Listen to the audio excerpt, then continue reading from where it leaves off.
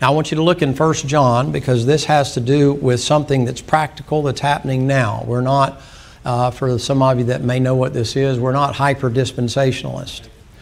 That means we know that as far as the Lord's cleansing power and cleansing blood, that He's cleansed us from all of our sin, and we're washed in the blood of Jesus Christ, and our soul is sealed to the day of redemption. You understand that? But a hyper-dispensationalist will come along, and what they'll try to tell you is that, well, if that's the case, there's no need for you to confess your sin. Now, there is a need for you to confess your sin to maintain your fellowship. And I know most of you know that, but some of you might not know that, and it may sound a little bit conflicting. Has nothing to do with whether you get in or get out of heaven. You don't need a priest to come give you last rites the moment you're fixing to die, and they come in and you go ahead and confess, or if you die and don't die in a proverbial state of grace, then you wind up going to purgatory till they pay some money to move you out of purgatory. That's not at all what we're talking about. We're talking about a daily fellowship with Jesus Christ, that when you confess your sin, if you look at it, what He says, look if you will in verse number 7. The Bible says, 6, if we say that we have fellowship with Him and walk in darkness, we lie and do not the truth. Your soul can't do that. That's you personally, that's your flesh. That's Galatians 5, that's you walking in the flesh, not walking in the Spirit. All right, then verse number 7, but if we walk in the light as He is in the light, we have fellowship one with another, and the blood of Jesus Christ, His Son, cleanses us from all sin. That's present. That's not Calvary. That has to do with the fact that when you mess up, you fess up, and you get back in fellowship with the Lord. And the sooner that you do that, no matter what it might be, the better it is for your fellowship. You understand? It's not your salvation. Now, he'll go on down there into verse number 8. If we have no sin, say we have no sin, we deceive ourselves, the truth isn't in us. 1 John 1:9. You should know this verse by memory. If we confess our sins, He's faithful and just to forgive us our sins and save us through all eternity. No, and cleanse us from what? All right, wasn't I already cleansed at Calvary? So what we're not talking about is, we're not talking about what transpired at Calvary for your salvation. We're talking about in walking in the light. I recognize I'm not in the light. And if you don't take it that way, come to 1 Corinthians before we go to Hebrews. If you don't take it that way, here's the problem that you run into. Now, we are probably going to do it, and I'm going to get with the gentleman here and find out what's going to be the best time to do it, and get with my wife and find out what all is going on as far as plans. But we're going to have the Lord's Supper here before the meeting. And the reason we're going to do that is because there is nothing like the Lord's Supper to make you reflect inwardly. Not about what everybody else is doing or done, but yourself. Me and everyone else. You have to think about yourself. That's the most difficult thing that there is to do. It's not to see all the warts and the hemorrhoids on everybody else. It's to realize that you have your own. Nobody in here is 100% perfect all the time. All right, now notice what he says here. We're talking about confessing. We're talking about the Lord's Supper, and we're in 1 Corinthians chapter number 11, and this is my body which is broken for you. Come all the way down to verse number 28. 27, you don't want to partake of the Lord's Supper unworthily, but let a man examine himself. 28, and so let him eat of that bread. Examine himself. For if he that eateth and drinketh unworthily eateth and drinketh damnation to himself, not discerning the Lord's body. You don't examine yourself. For this cause many are weak and sickly, and many sleep. For if you would judge your what? We wouldn't be judged of who? Not people. You wouldn't be judged of God. You wouldn't be weak or sickly or sleep. That's death. That's a physical promise to me and you that when you get things squared away with you and the Lord, you can find mercy. And the Lord's not interested in your opinion of what you think about yourself. He's not interested in your opinion of what you think of others. What He's interested in is what do you think about your relationship with Him? And that's a hard thing sometimes because the two will clash. And so the tendency is to do as I think I preached, it's been over a year ago, the passage I preached to you out of the Gospels where I said that Joseph and Mary left Jesus at the church house. I don't even remember what I named it. Come to the book of Hebrews.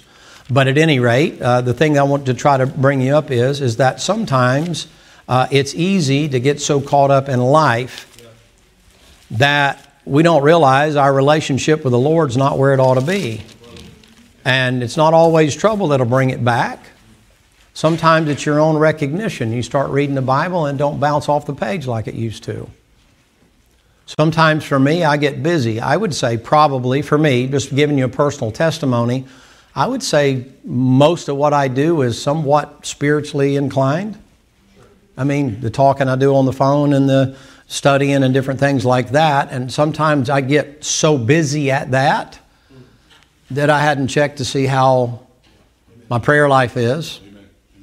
I'll notice a difference physically in time in my own personal prayer life. I get in there and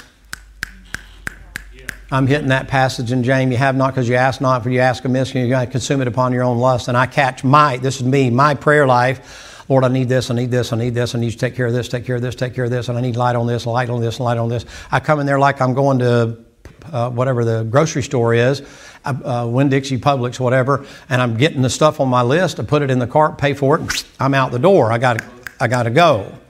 So for me, I recognize that's indicative of using that to not sit down and recognize I need to have some time to say, hey, just a minute, instead of me just coming and asking you for everything and telling you what I need or what I think I need, pausing long enough to say, Lord, what do you see that I need? Amen.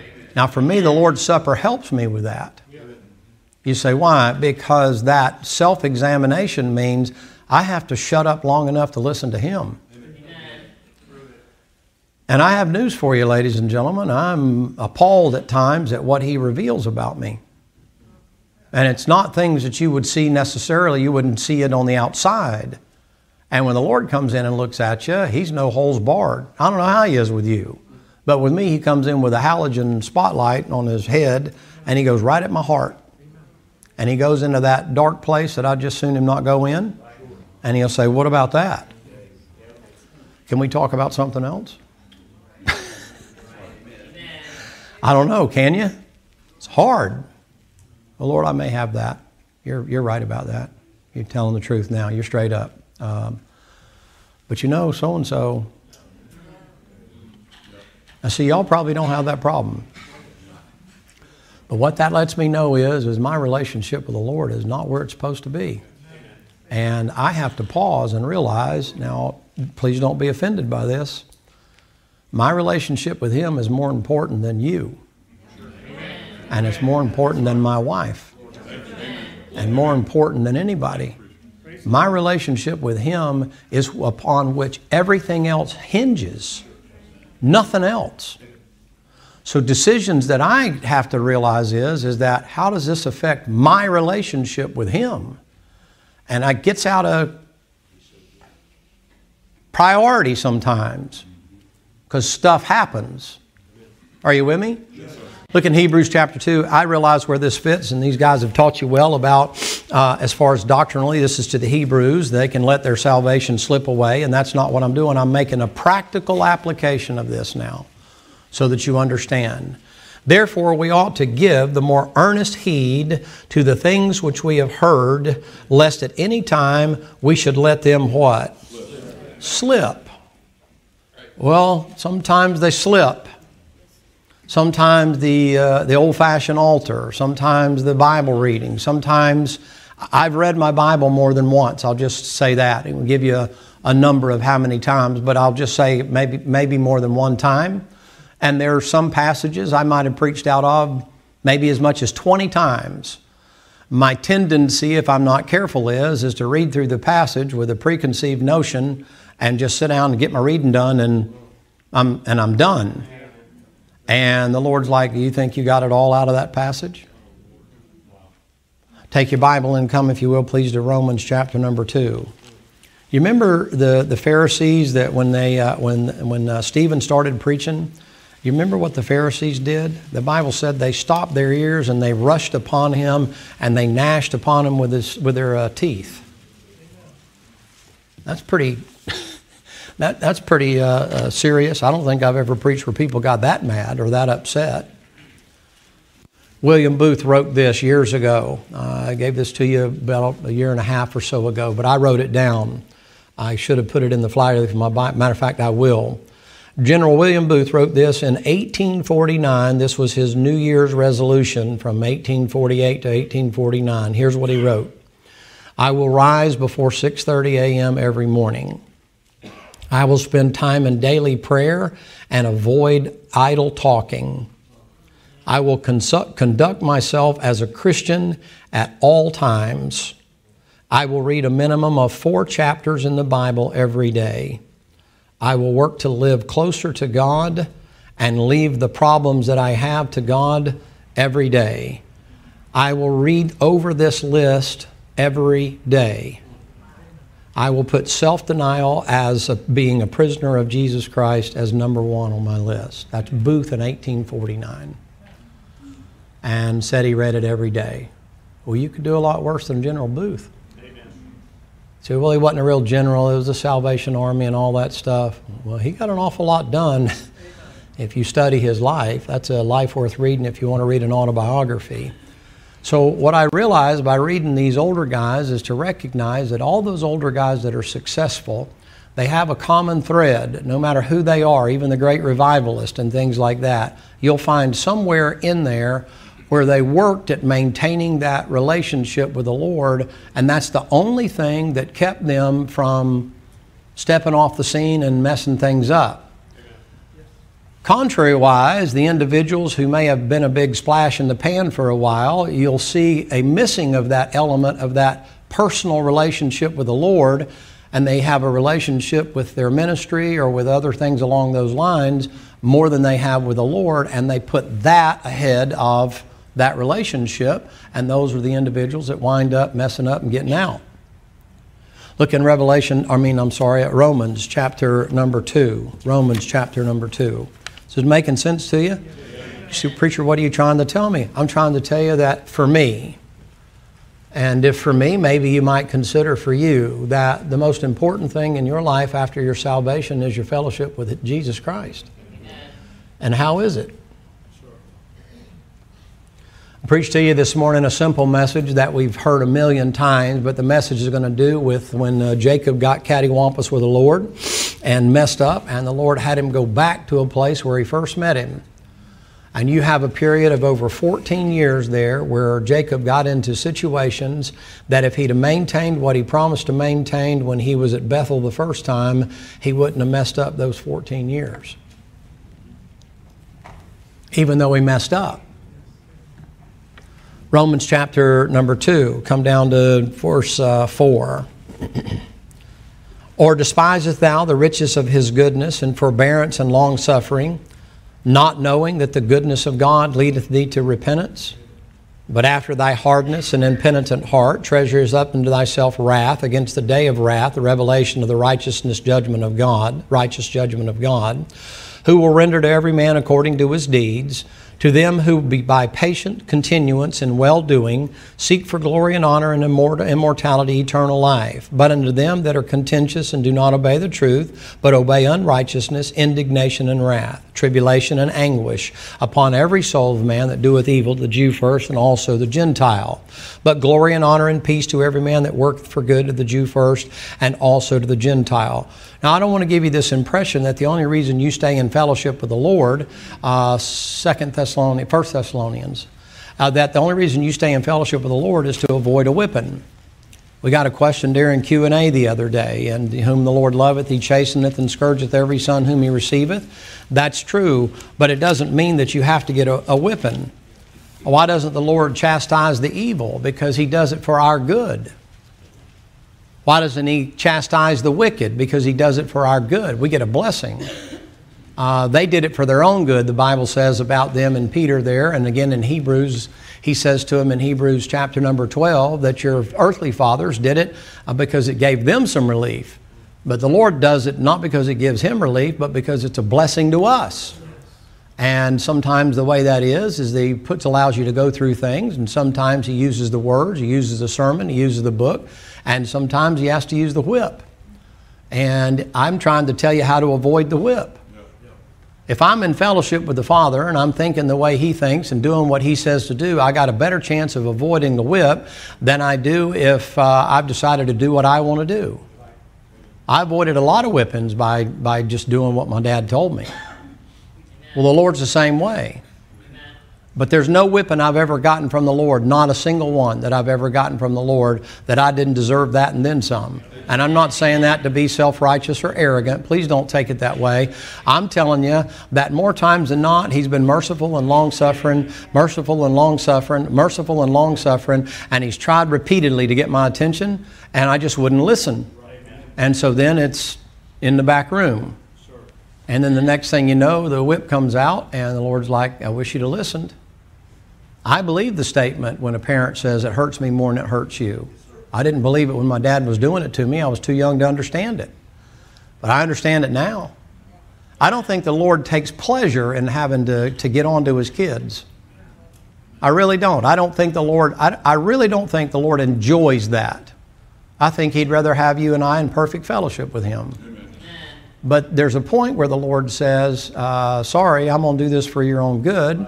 Like the shepherd that breaks the leg of the lamb and then puts the lamb and carries him while that leg is healing, so that mouth is right there by his ear. But I wish I didn't have to break your leg to teach you. But sometimes He'll do it. You say, you're trying to scare me. I'm not trying to scare you. I'm saying that's what my dad did. My dad would tell me and tell me how to avoid it.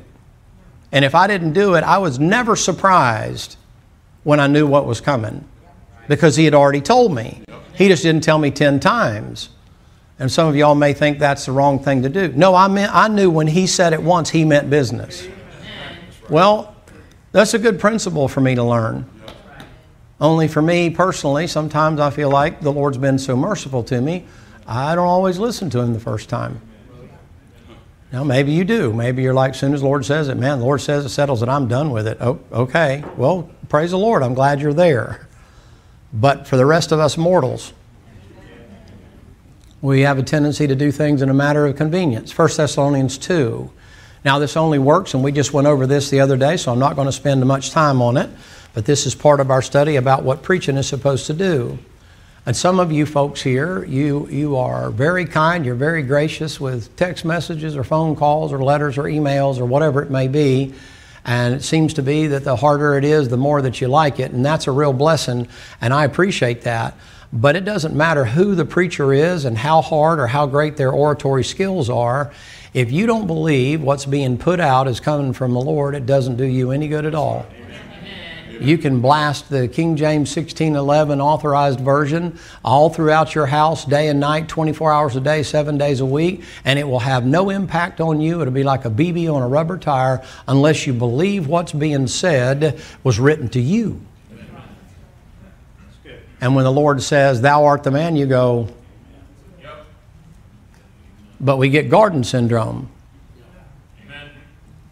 Notice what he says, verse 13, for this cause thank we God without ceasing. This is Paul thanking God for the church here at Thessalonica, because when you received the word of God, which you heard of us, you received it not as the word of men, but as it is in truth, the word of God. But then he goes on to say, which effectually worketh in you that what? Believe. So if you don't believe it, ladies and gentlemen, it doesn't have any impact onto you.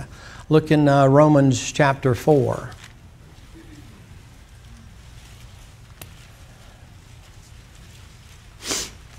I'm just trying to kind of give you a brush up, a reminder that through everything that's going to go on in the next 30 days or so, it's going to get intensified. I've used the illustration to you before. If let's use my hands right here as an illustration of parenthesis. Okay? If I tell you there's no time involved in a particular project, you can take your time and get it done or whatever, then you're not really worried about it and you focus on the task and this and that and the other. The minute I say, I need that by the end of the week, you just added time to the component, and what you did was compressed what you thought you had plenty of time. Now you've only got a week to complete it. And now in your mind, you got to start arranging all the things in order to get the task completed. And then we start moving down, and what happens, this is now a fixed time, and this parenthesis has begun to move this way because that time's already gone. So now I've got less time, now I got less time, now I got less time. Well, guess what's happening? I'm starting to feel the pressure of time, but it's also feeling the pressure of compression. If you were an attorney or you were preparing for a case, it would be, we got plenty of time. They got the 90-day speedy trial thing. They waived speedy trial. We don't have to worry about that's for a misdemeanor. It used to be then. 180 days for a felony. Oh, I got plenty of time, 6 months time to get that ready. It's not a real problem. And it sits over there and you don't worry about it. And then all of a sudden somebody says, hey, remember we got to go, Mr. Smith's got court. What? Yeah, speedy trial's run out. He didn't waive speedy trial. You only got 180 days. What day are you on? 175. Oh, man. So there comes your all-nighters and there comes your preparation. And when that judge hits the gavel on 8 o'clock Monday morning and expects you to be ready to present it, you don't get to say, well, Your Honor, I'm sorry, I need to apply for a continuance. You've had 180 days. They refuse to do what you want to get a trial thrown out right quick like. It won't be because the policeman didn't have probable cause. It'll be because you didn't prepare. Do you understand? Amen. Do you see what happens is this begins to close. When it does, the compression gets greater. Amen. All you have to do is add time to an equation. And time is the judge of all things. And when you add time to an equation, ladies and gentlemen, the intensity increases tremendously. That's what they call finals. You don't only think about finals when you first start back to school. You're not even thinking about it. You come close to the end of your first semester and they're going to have a few tests and all. You're not thinking at the end of the year, I got to have finals. And then all of a sudden they come in like it's a surprise and they tell you the week before finals, by the way, finals were coming up. Well, you've been having finals since you were in elementary school. And now all of a sudden it's like, finals? Oh my, what am I going to do? And every day goes by and every day goes by and then it's time for the final. So when it comes to this meeting and stuff that we're going to have over here, the date's set. It's November 1st. Right, you say, what does that mean? This date's moving. Right. You say, what's going to happen? The intensity is going to increase. Yes, we added one element back in the training days. I don't know what they do now. We simply added one element. And the mindset changed of the individual on the firing range. They did it. They could do it in their sleep. All we said is, in 2 seconds, fire 2 rounds. Some of them didn't even hit the paper. Because in their mind, that's 2 seconds. 2 seconds, you can get off maybe as much as a half a dozen if you practice at it a little bit. But all of a sudden, in their mind, you say, what happened? They're spraying and praying. All we did was just add time. What's the problem? Compression. And now all of a sudden you don't hit what you're aiming at. Oh, if I got time to aim and nobody's pushing me and I can teacup it and I can get out there and I can point shoulder and I can, get that thing just right and I can shut one eye and I can get it and I can just squeeze off of that, man, and then pow, and then like that. That ain't how combat goes. And all you say is in 2 seconds, go out on your target with the whistle, go out on your target, fire 2 rounds, scan and holster. And it's pa-pa, pa-pa. I mean, they're firing them off in less than a second and hitting it all over the creation. I mean, all kind of collateral damage. You say, well, what is the illustration, preacher? We only added time. As we move toward what the Lord's going to allow us to do here, time is going to become an element of what you're dealing with spiritually. Yes, and there's going to be conflict during that time. And what may be conflict without any of this, sure. You put this on here and this starts moving, that very same conflict will change. Yeah. And now an argument with your husband or your wife is the volume's way up now. Are you with me so far? Yes, you know what's a good time for you to lose Jesus? You say, why? He gets squeezed out of the picture. We forget. Are you with me? Yes, sir. All right, let's see. Look in Romans chapter number 2. I haven't given you that yet, have I? I'm sorry, Romans 4. Romans 4. Look in verse number 19. That's it. Romans chapter 4, verse number 19. And being not weak in faith, he considered not his own body now dead, when he was about 100 years old, neither yet the deadness of Sarah's womb. He staggered not at the promises of God through unbelief, but was strong in faith, giving glory to God. Now remember, we just talked about that. It effectually worketh in you that believe. Do you believe all things work together for good? Is that just a verse you give somebody when you don't know what else to tell them, or do you believe that applies for you? Amen. Well, all things, preacher? All things. That's what he says. Amen. God's got a good reason for it. Amen. Do you understand it, preacher? No, I don't. Do I believe it? Yes, I do. Amen. But I don't have answers for that stuff for you. I don't know why you've been through some of the stuff you've been through. I don't know why we've been through some of the stuff we've been through here as a church. But God said it was for good. Amen. All right, now watch. Verse number 21, and being fully persuaded that what he had promised, he was able to also to perform. I think he made a promise to us that said, he who hath begun a good work in you shall perform it until the day of Jesus Christ. Did he say that? You say, what does that mean? I hate it when he points out my flaws.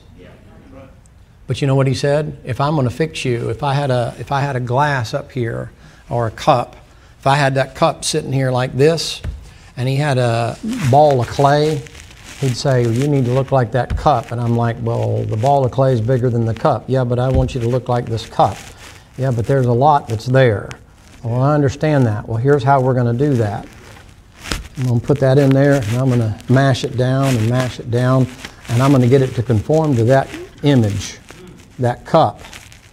That means all the stuff out here has got to go. It won't fit in the cup. There's a lot of things in my life I realize that are outside the cup. Amen. And the Lord has said, I don't like that. I don't care if people think it's, I don't like it. Lord, what are you doing? Well, you're on the potter's wheel.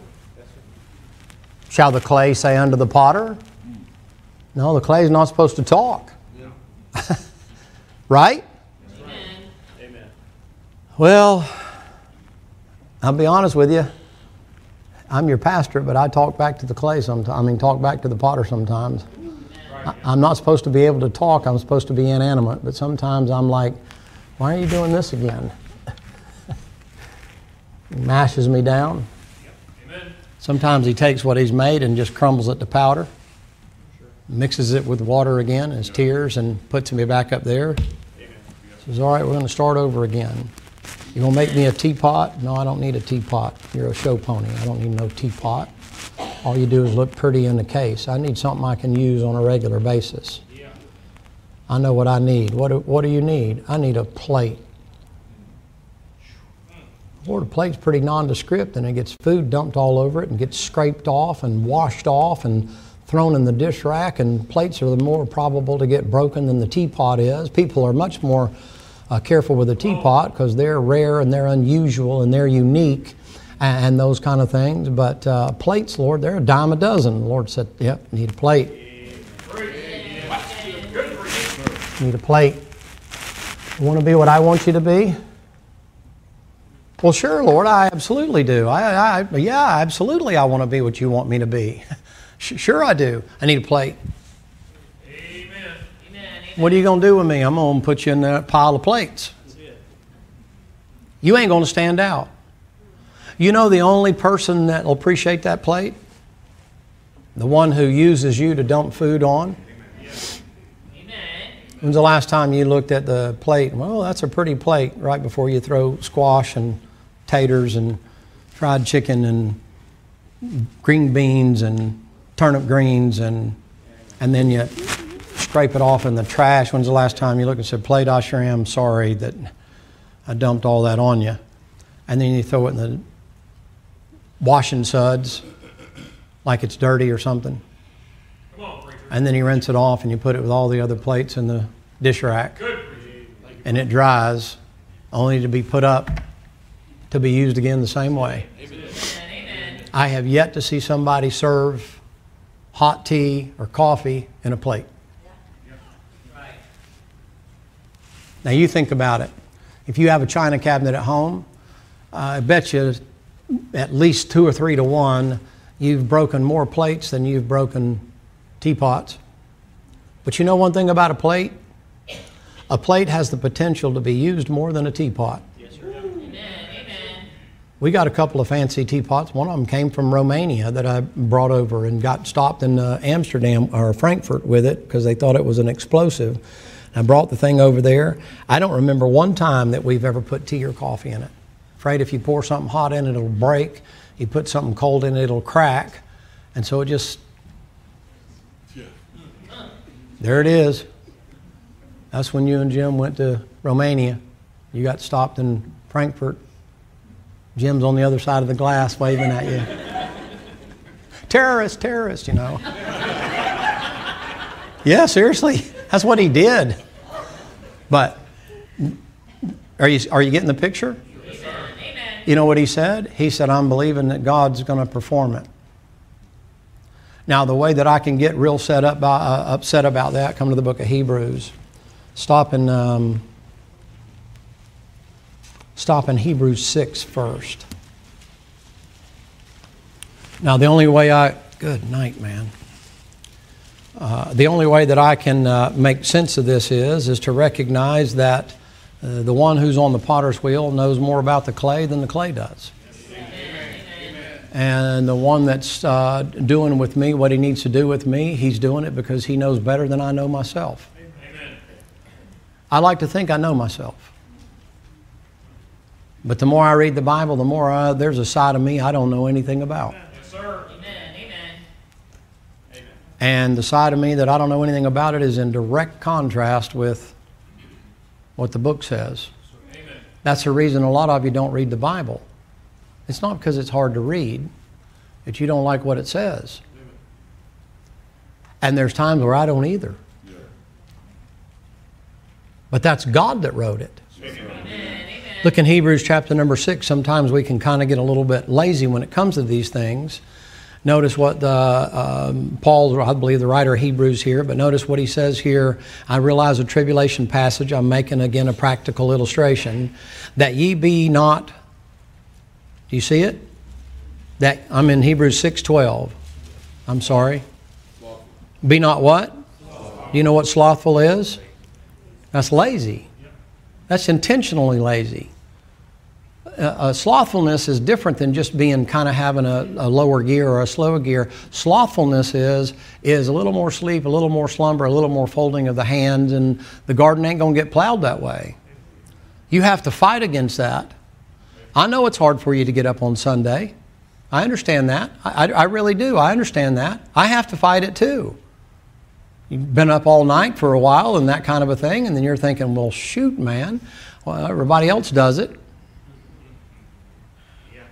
Yeah, that's the rudiment of the world. You've been warned about that. You heard the preaching on that. Everybody else does it. Well, it don't matter if everybody else does it.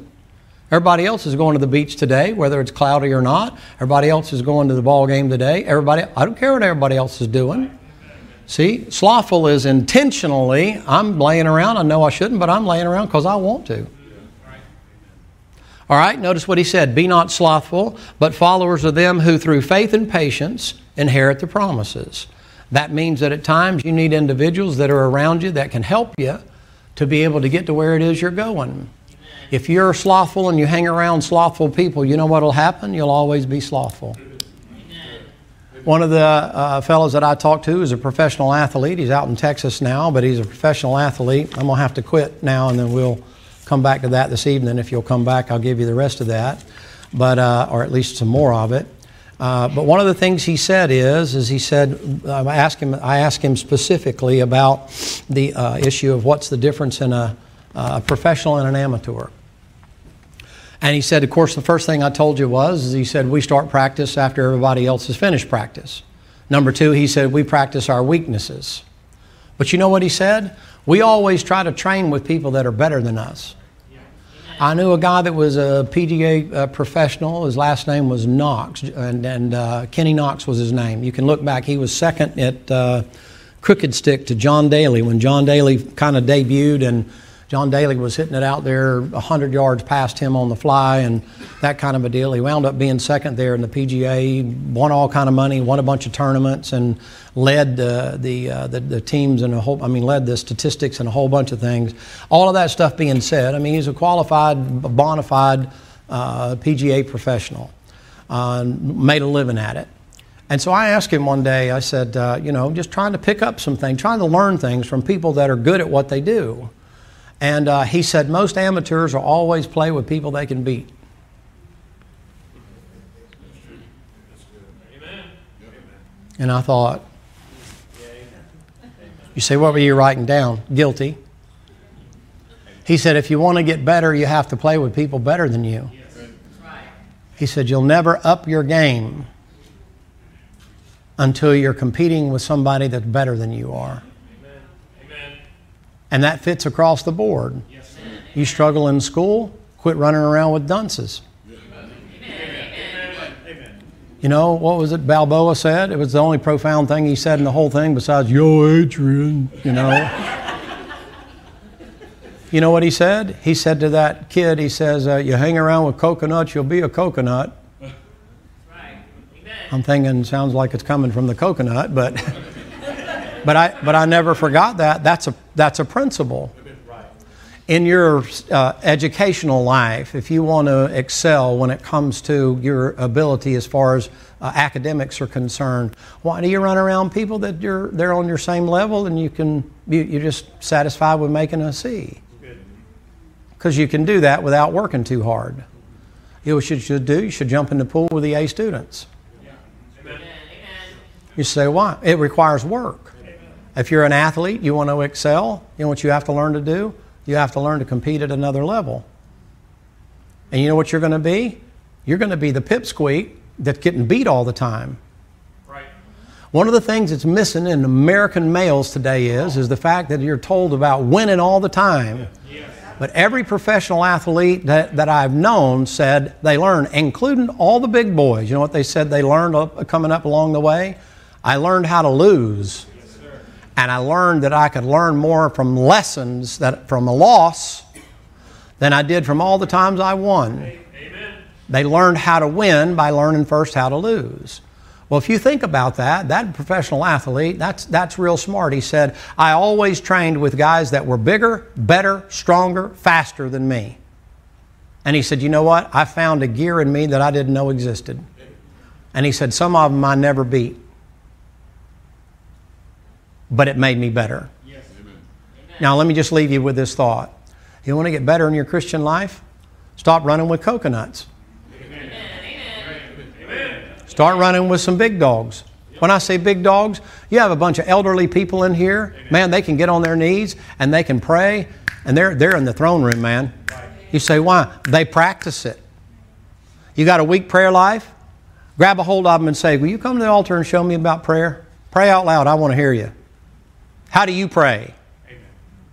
You don't know the Bible? Get one of these guys that are here. Get with Woodard or get with Sam or get with Lance or get with Russell. You got a bunch of people in here. Brother Mitch has been to school. Brother Donnie's been to school. Brother Mike's been to school. You got a bunch of women in here that have been to school. Right.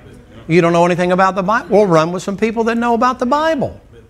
Get with the individuals that have been there. You say, well, I'll show how stupid I am. That's how you get smarter. Do you go to school thinking you're smarter than the teacher?